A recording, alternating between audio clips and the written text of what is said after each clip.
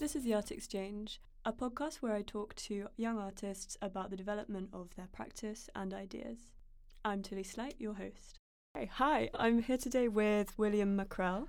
He lives and works in London, where much of the inspiration from his work comes from such a large city in a bit of a state of flux. He works across mediums of photography, choreography, installations and many more, has recently had a solo exhibition at the Rider and has presented work at Art Basel with Gallery Krinzinger, I hope I'm saying that right. Yeah. And he was the Florence Trust resident in London over 2016 to 2017. So hi. Hello. Welcome. Hi.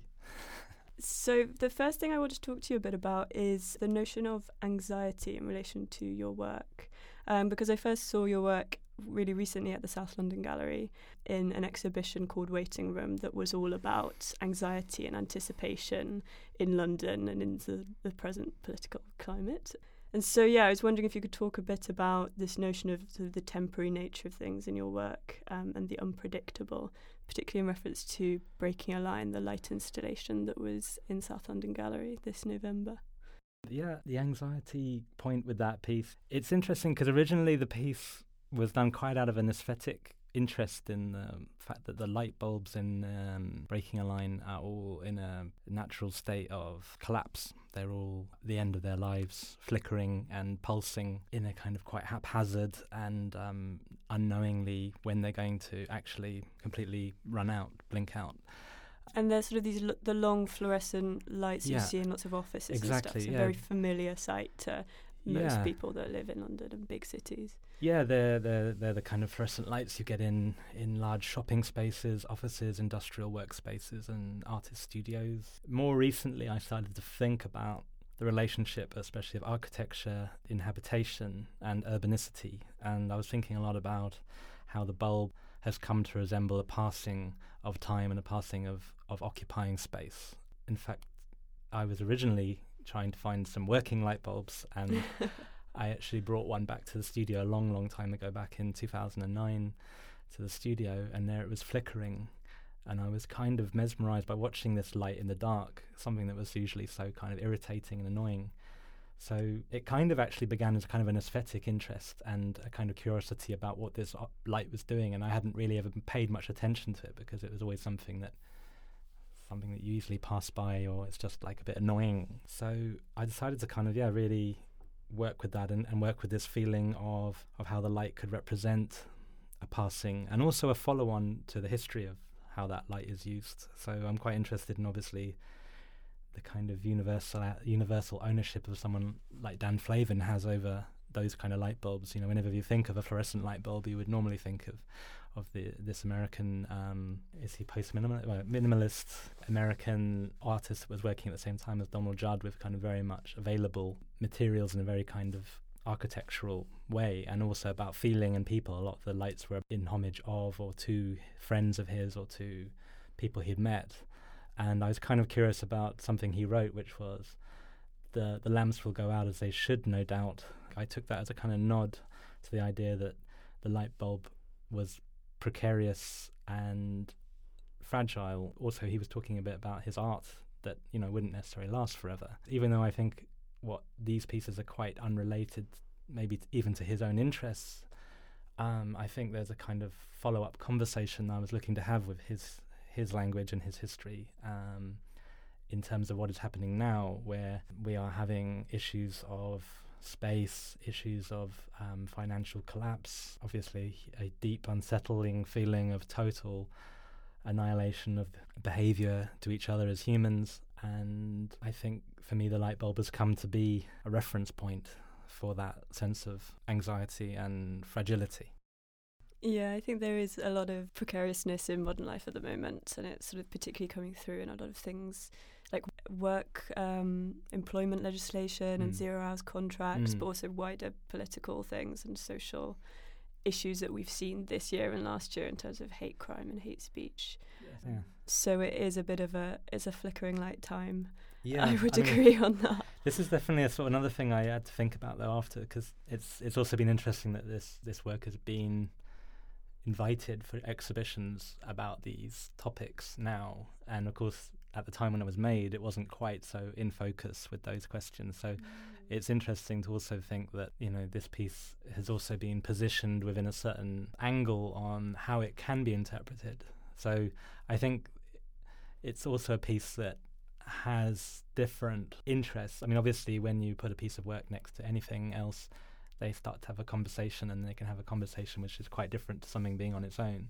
So it was very interesting to bring the Breaking Line back into this South London Gallery event waiting room last week, which I thought was, you guys did very well. It was a very good event, and I thought it was it was very interesting to also open that piece to a dialogue with music and discussions and the artist films that were part of that event. Yeah, so just for a bit of context, that was a one-day event in the South London Gallery, and it was about anxiety and anticipation and had 3 parts to it. So a series of 4 video works that concentrated on that as a theme. William's light installation that was going sort of throughout the day, but not at the same time as the video works. And a panel discussion with James Messiah, Liv Little and Joanne Biggs. And a DJ set from James Messiah at the end. So you were able to see your installation not only in the day but in the night when there was sort of music on at the same time and all the lights were out. So it changed throughout the day. I came back a few times and saw it, and I know you did too. But yeah, I was just wondering on this point where you were saying it's now come into the conversation a lot more and people are asking you to show these works. How, as an artist, how do you feel about that? That they're sort of being used for specific, not agendas, but specific content. Yeah, I mean, I'm kind of thinking about it a lot at the moment. I mean, I think I've been asked by a number of people that I didn't actually agree to show it with, because I felt that it needs to be shown in a context that is sensitive to both the work and then, whether I feel that the conversation that the work is going to have makes, there is something exciting that's going to come from that conversation. But I think it does have a strong sense of mortality and a kind of memorial sense to the piece. But what I really enjoyed with the South London Gallery event was that when the music came on, it kind of took the work into a totally different context. And it's something that I've actually been thinking about slightly prior to putting it up in the South London Gallery. What would it be like to have it orchestrated, or how would it be to have a kind of conversation with music, but probably live? I think I'm always curious about the sort of bodily contact. The dying of the light is a lot about the breath of light and the character of each bulb that was flickering at a different speed and groaning at a different time, and they kind of almost take on characters and personalities like musicians or people do that are performing the instrument or singing, the way that the vocals and people exhale breath and emotion. So I'm happy to show it in a space which I believe has and a curated dialogue that has a sensitivity with the work, but it doesn't need to go everywhere and have lots of conversations. It needs to go to good spaces that really care for the work. So for me, it's quite a personal piece. I need to look after. Yeah. And also the bulbs are finite. So, every time the bulbs go out to a space to be installed, there's always a certain number that I have left, because then I have to try to get hold of them. But that the bulbs, I collect them from industrial workspaces and studios across the city that have had them piling up in cupboards where they haven't recycled them because of certain business rates that they have to pay. And so they're very happy when I contacted them saying, do you have any old dead bulbs? They were like, yeah, we've got about 500. And I phoned up ASC Studios, and so they even now bring me round a van load and ask me if they want any more. So you're sort of performing a service to yeah, so the bulbs are artistic institutions in London. So the bulbs kind of have this, there's this whole story about how the bulb comes to be this precious object in an exhibition, that it comes from being salvaged from something that is seen as redundant and wants to be thrown out. So it kind of has this life cycle. Yeah, it's interesting because also you come to the bulb at the point of the life cycle where it's already sort of failing and already dying a bit. So you don't get to see its I guess, life as a light bulb. Yeah, no. And just sort of take care of it in its old age. When I get them all into the studio, there might be 200, and probably only about 30 or 40 will be actually flickering. Some of them will already be dead. Some of them will be working too well that they won't start flickering. So there's this kind of hierarchy. So you have a filing system. Yeah, and then different colours, because some of them do very strange things. They'll flicker, and then they'll suddenly come on pink or blue, even if they're white light. And I think it's something to do with the gas inside. But it's kind of curious that they have very unusually different lives.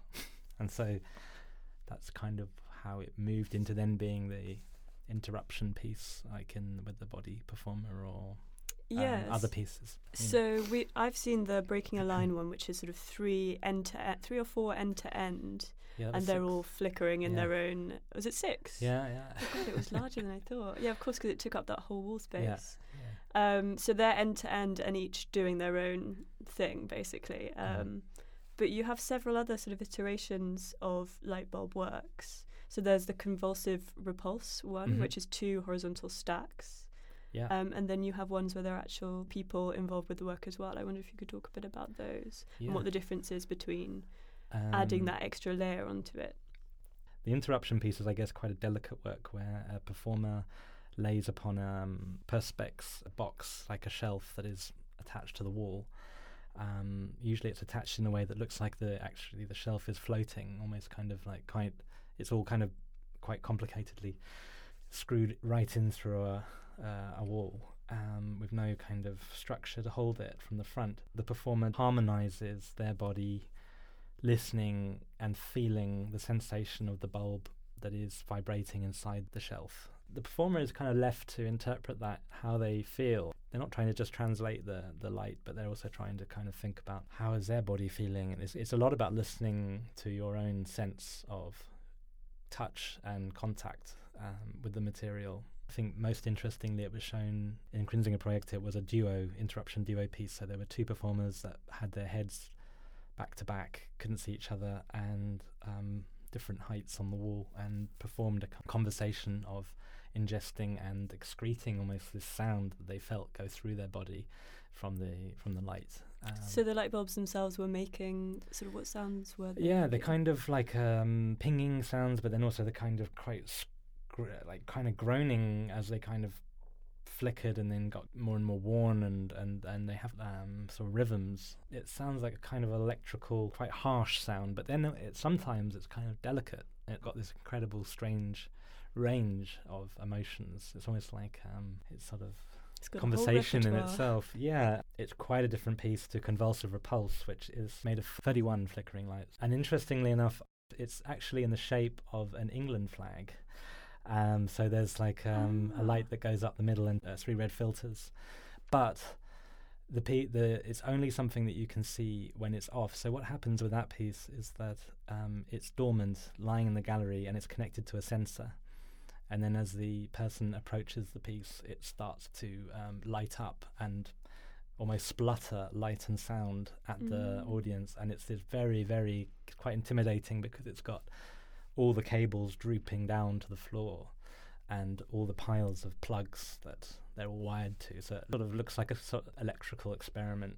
Yeah, I guess especially if it like gears up as you walk towards it. There's sort of an interesting thing there about almost electrical labour, that its last spluttering things are activated by you being there, and it's sort of forced to come alive for you. Yes, it's this activation exactly by the audience, and then really becoming part of the work. When they stop moving, then the piece goes back to silence, and it's quite a strong difference and change from that silence to that very quite loud and flashing light.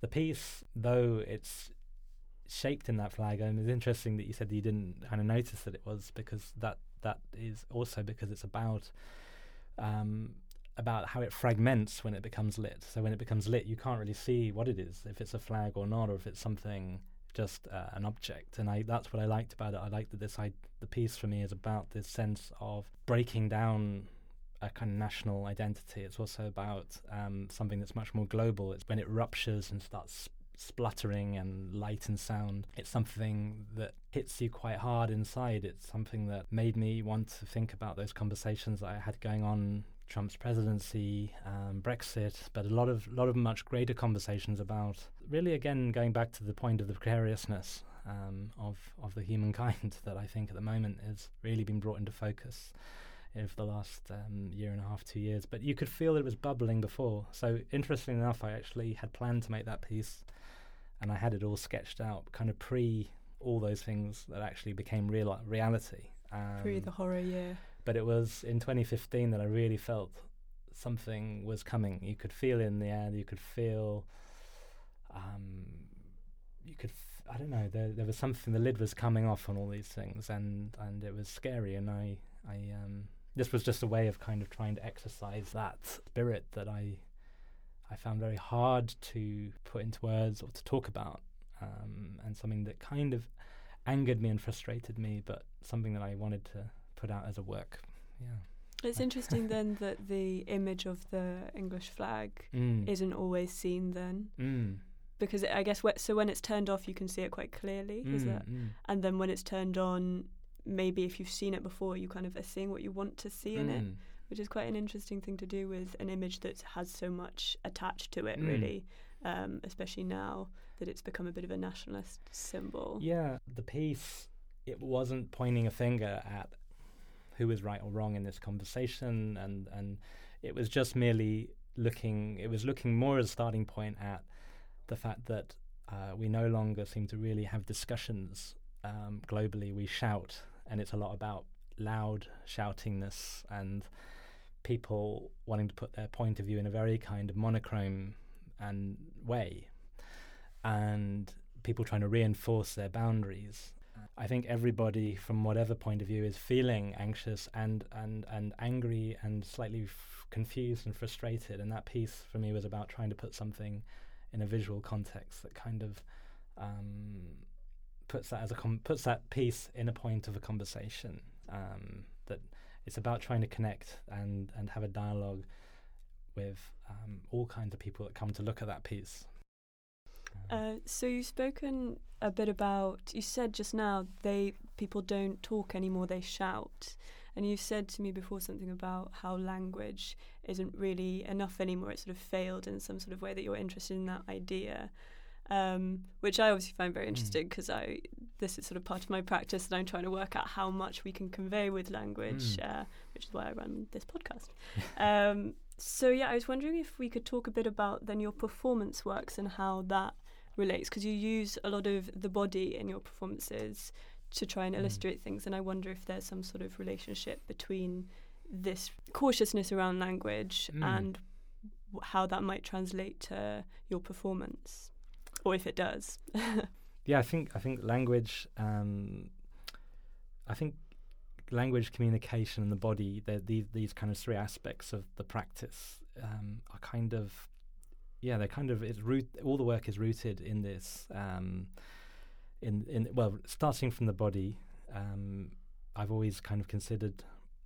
I mean, early works looked at what was the language of candle power. I've had a pocket torch many years ago in my studio that called itself 1,000 candle power, and so I wanted to actually see and put that material in a real, see what 1,000 candles would look like and what they would do.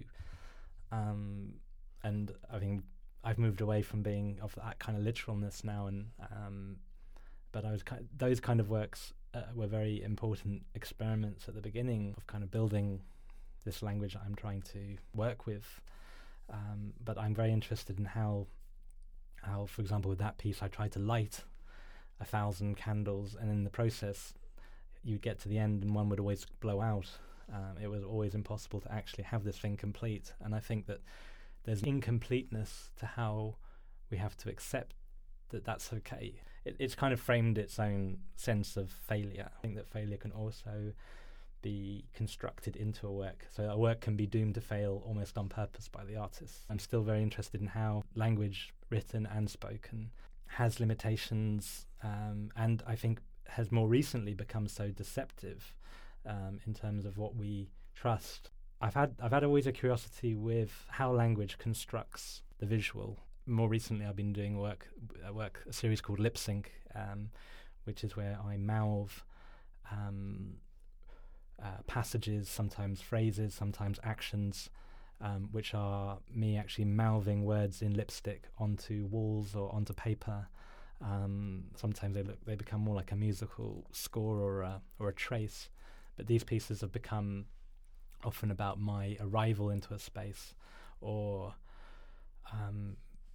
just the body, the touch and index of the body with words and with languages, where I feel like the word itself has it's too limited for what I'm trying to put in the work, I think. So, and I think that's kind of fed into, say, how I use the light, going back to the flickering light piece. It's all about that kind of fragile, momentary connection that I think the human body is so much about.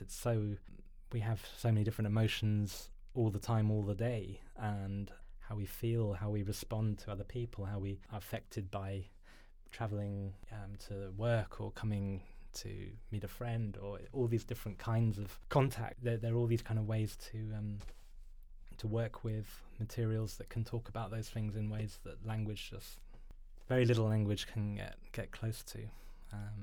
You must find it very difficult to title your works then, because how do you deal with that in terms of, you've broken away so much from the idea of language, but then you need to somehow come up with some language term to describe what you're doing. It's such a complex relationship. The title just comes. I mean, recently, when I was on residency in Vienna at the Krinzinger Projekte, the gallery has been running 50 years, I think. They pioneered performance art in terms of giving Viennese actionists a platform, inviting one of the first galleries to invite Paul McCarthy to work in Europe. Obviously, Marina Abramovic is one of their major artists, so I was quite kind of braced to enter into this incredible history. If you're in a space like this, you cannot make work without thinking about this context. It was quite incredible because also when you come in the front of this residency space, there's a big, quite a solid glass door. Every time you tried to shut it, it almost felt like the whole glass was going to crash down. And this was one of the first pieces I ended up making because the door was very, very large, heavy, but fragile. And I thought, this is also the point of entrance of where everything is going to happen here, because you lived in this space, you had the archive there, you had the gallery space, and you had the studio where you worked. So there's no way to avoid the door as well. so the door became a kind of point to think of. And I noticed that when I opened and closed it very slowly, there was, the hinges were very, very rough and kind of squeaky. But when I opened and closed it very, very slowly, and there actually became a whole kind of symphony of sound within this hinge. And this became a sound piece that I titled Door for a Day. And I don't know how that title just kind of came into my head, but for me, the explanation that kind of finally led to your answer, getting an answer, it was important because for me, Door for a Day was also about this point of chance for a day, of having this opportunity to come to Vienna and work in this space, was all about almost embracing this door, coming in, feeling excited but very nervous, and how the first point was getting through that door. I think titles kind of just come through experiences with spaces. So it's often about the performance piece, like the body on the light bulb, that's called interruption, because there's an interruption with the light that is flickering, but there's also an interruption with being confronted by a body in a space. There is also the person who's trying to focus on this very difficult thing that is very improvised. There's no kind of plan, and so I got this feeling that in life we are constantly interrupted. so I think often the best works are just people revealing what is already there, because there's so much. Actually, we don't need to even add that much. The light bulb is in existence already. It's just something that we never pay attention to, Or like more recently, I've been collecting the music when I'm put on the phone, phoning a company and then they put me on hold. I don't want to just lose that time. So I started recording all my calls, and I have now a catalogue of hold-up music, which is all my conversations while I'm waiting to get through to someone on the telephone. They're all titled from EDF Energy or Hackney Council or, Barclays Bank Loan Company. And the pieces that they've chosen to represent them as a company while they're annoying their customers. Yeah, and in a way, I've kind of wanted to salvage that time back. I want that. I want that time to be precious. So something that I did with that sound was actually to press it onto a vinyl, because I like the feeling of making this time somehow held in something I could see, rather than just this totally voided, unknowing how long you're suspended there for. But what I do with this piece called Hold Up, which is also the title of the exhibition that was at the Ryder in May this year, is have the record player playing in a space, but then in another room have a tiny little hole that comes through a wall that you go close to, and the sound comes through there. So there's this also detachment about how you experience it as an object. Okay, thank you. I'd like to talk about two more works quickly. One in relation to language again is the North-South piece. So it's a northerner and a southerner facing directly, sort of almost nose to nose, at some points I think nose to nose, taking turns to say north or south, depending on which one they are, to each other, but quite often quite aggressively or responsively. And it's again taking just these two words, but really there is so much more going on in that, because you can see all of the reactions and the sort of interactions between them and responses and stuff. And this is actually quite a long time ago. This was from 2012, but I think it still sort of resonates quite well, just noticing everything about them. Okay, yeah. It came about through, well, first of all, I was travelling to the north, and I liked travelling up the M1 and seeing the north. The north, yeah. And it was like spelt out in capitals. And then when we came back from this trip, it was like the south. And it was like you were sort of entering a kind of very much another place. I don't know. It was kind of, I hadn't seen that before, and it just stuck with me. And then I returned back to London. I was sitting with these two friends, Lloyd and Darren, and they were kind of bickering about cliched conversations. Yeah. But they're very good friends, and they're kind of like almost were talking as well about themselves, because one of them is from the north, one of them is from south, and so it was interesting that the more they laughed about these differences, that their accents started to become more amplified. Yeah. So, and I was kind of noticing this in the conversation that they were having, and as they kind of became more comfortable with like stating their point of view, then their own more localized accents started to really come out, especially when they laughed or they were kind of really like going for it in terms of their conversation. And then I thought, I wonder if they would ever agree to being in some kind of dialogue that I set up, and they're not at all art, which I loved about that. It was just like a really honest discussion between two friends, and that for me is always, I love these kind. For me, I like to work with people who are just talking about life and experiencing that in any form, that it doesn't have to ever be constructed in some kind of critique dialogue. I liked that it was just kind of very free. I said to them that I'd like to kind of limit the language down to just north and south, those two words, but you could do whatever you wanted with however you wanted to do it, but you would just say the word to each other in a kind of a ping-ponging sort of setup. But then it was interesting, because as they did they were quite nervous about the recording, so I had to have a few drinks before, just to kind of they were less self-conscious, because not only were they facing each other, like you said, only a couple of centimeters away from each other, they also had this camera, stuck in front of them. Yeah, which if you're not used to is a very scary thing. So, and they kind of played with that language, which I thought was going to be quite difficult, because I thought it would be quite kind of contained, but one of them goes for about to say north, and then he kind of goes almost like misses the word on purpose, and like to kind of like surprise the other one. So that it starts, as you say, to become all about the containment of what's inside the body and that emotion, and then they really go for it and they let it all out, and there's this kind of it's quite intense. It's quite like uneasy, Yeah. but then satisfying to watch, because there is a lot going on in it. Yeah. And it's interesting that it had that sort of beginning period that wasn't officially part of the work, when you were part of that conversation and just observing them talk about these things.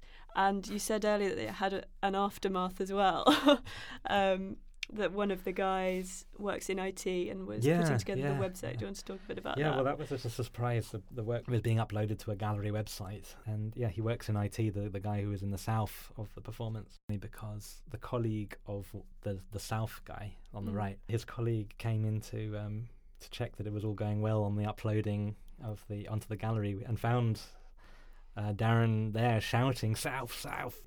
Darren, what were you doing in this video? I didn't know you did like some kind of live art thing. And he was like, "Oh yeah, no, I did it fine."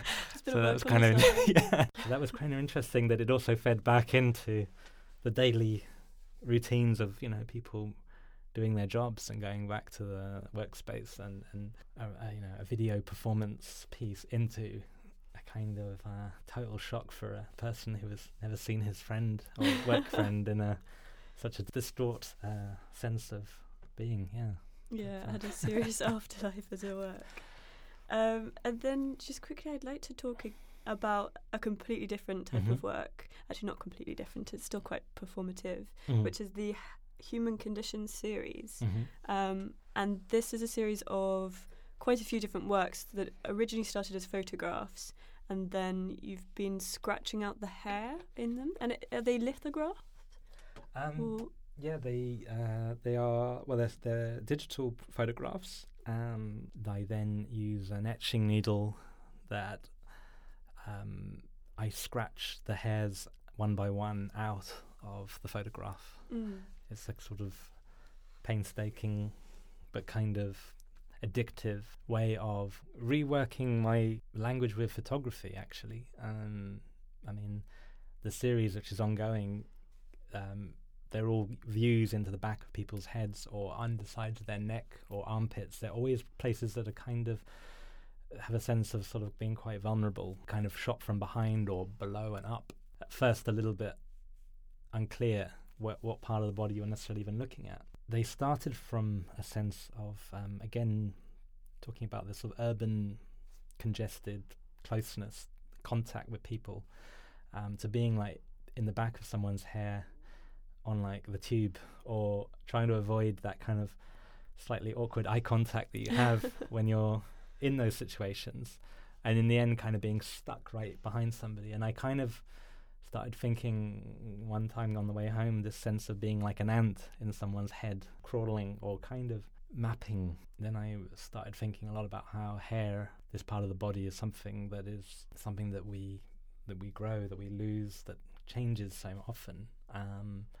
And combined with that feeling of looking at portraiture, but then also kind of documenting these parts of the body that cannot be seen by the person who's in the photograph. So it's always these almost Hitchcockian sort of views. You kind of come right into close up into someone's head. And for me, that becomes another world in there, like a part of the head that is kind of in so much movement.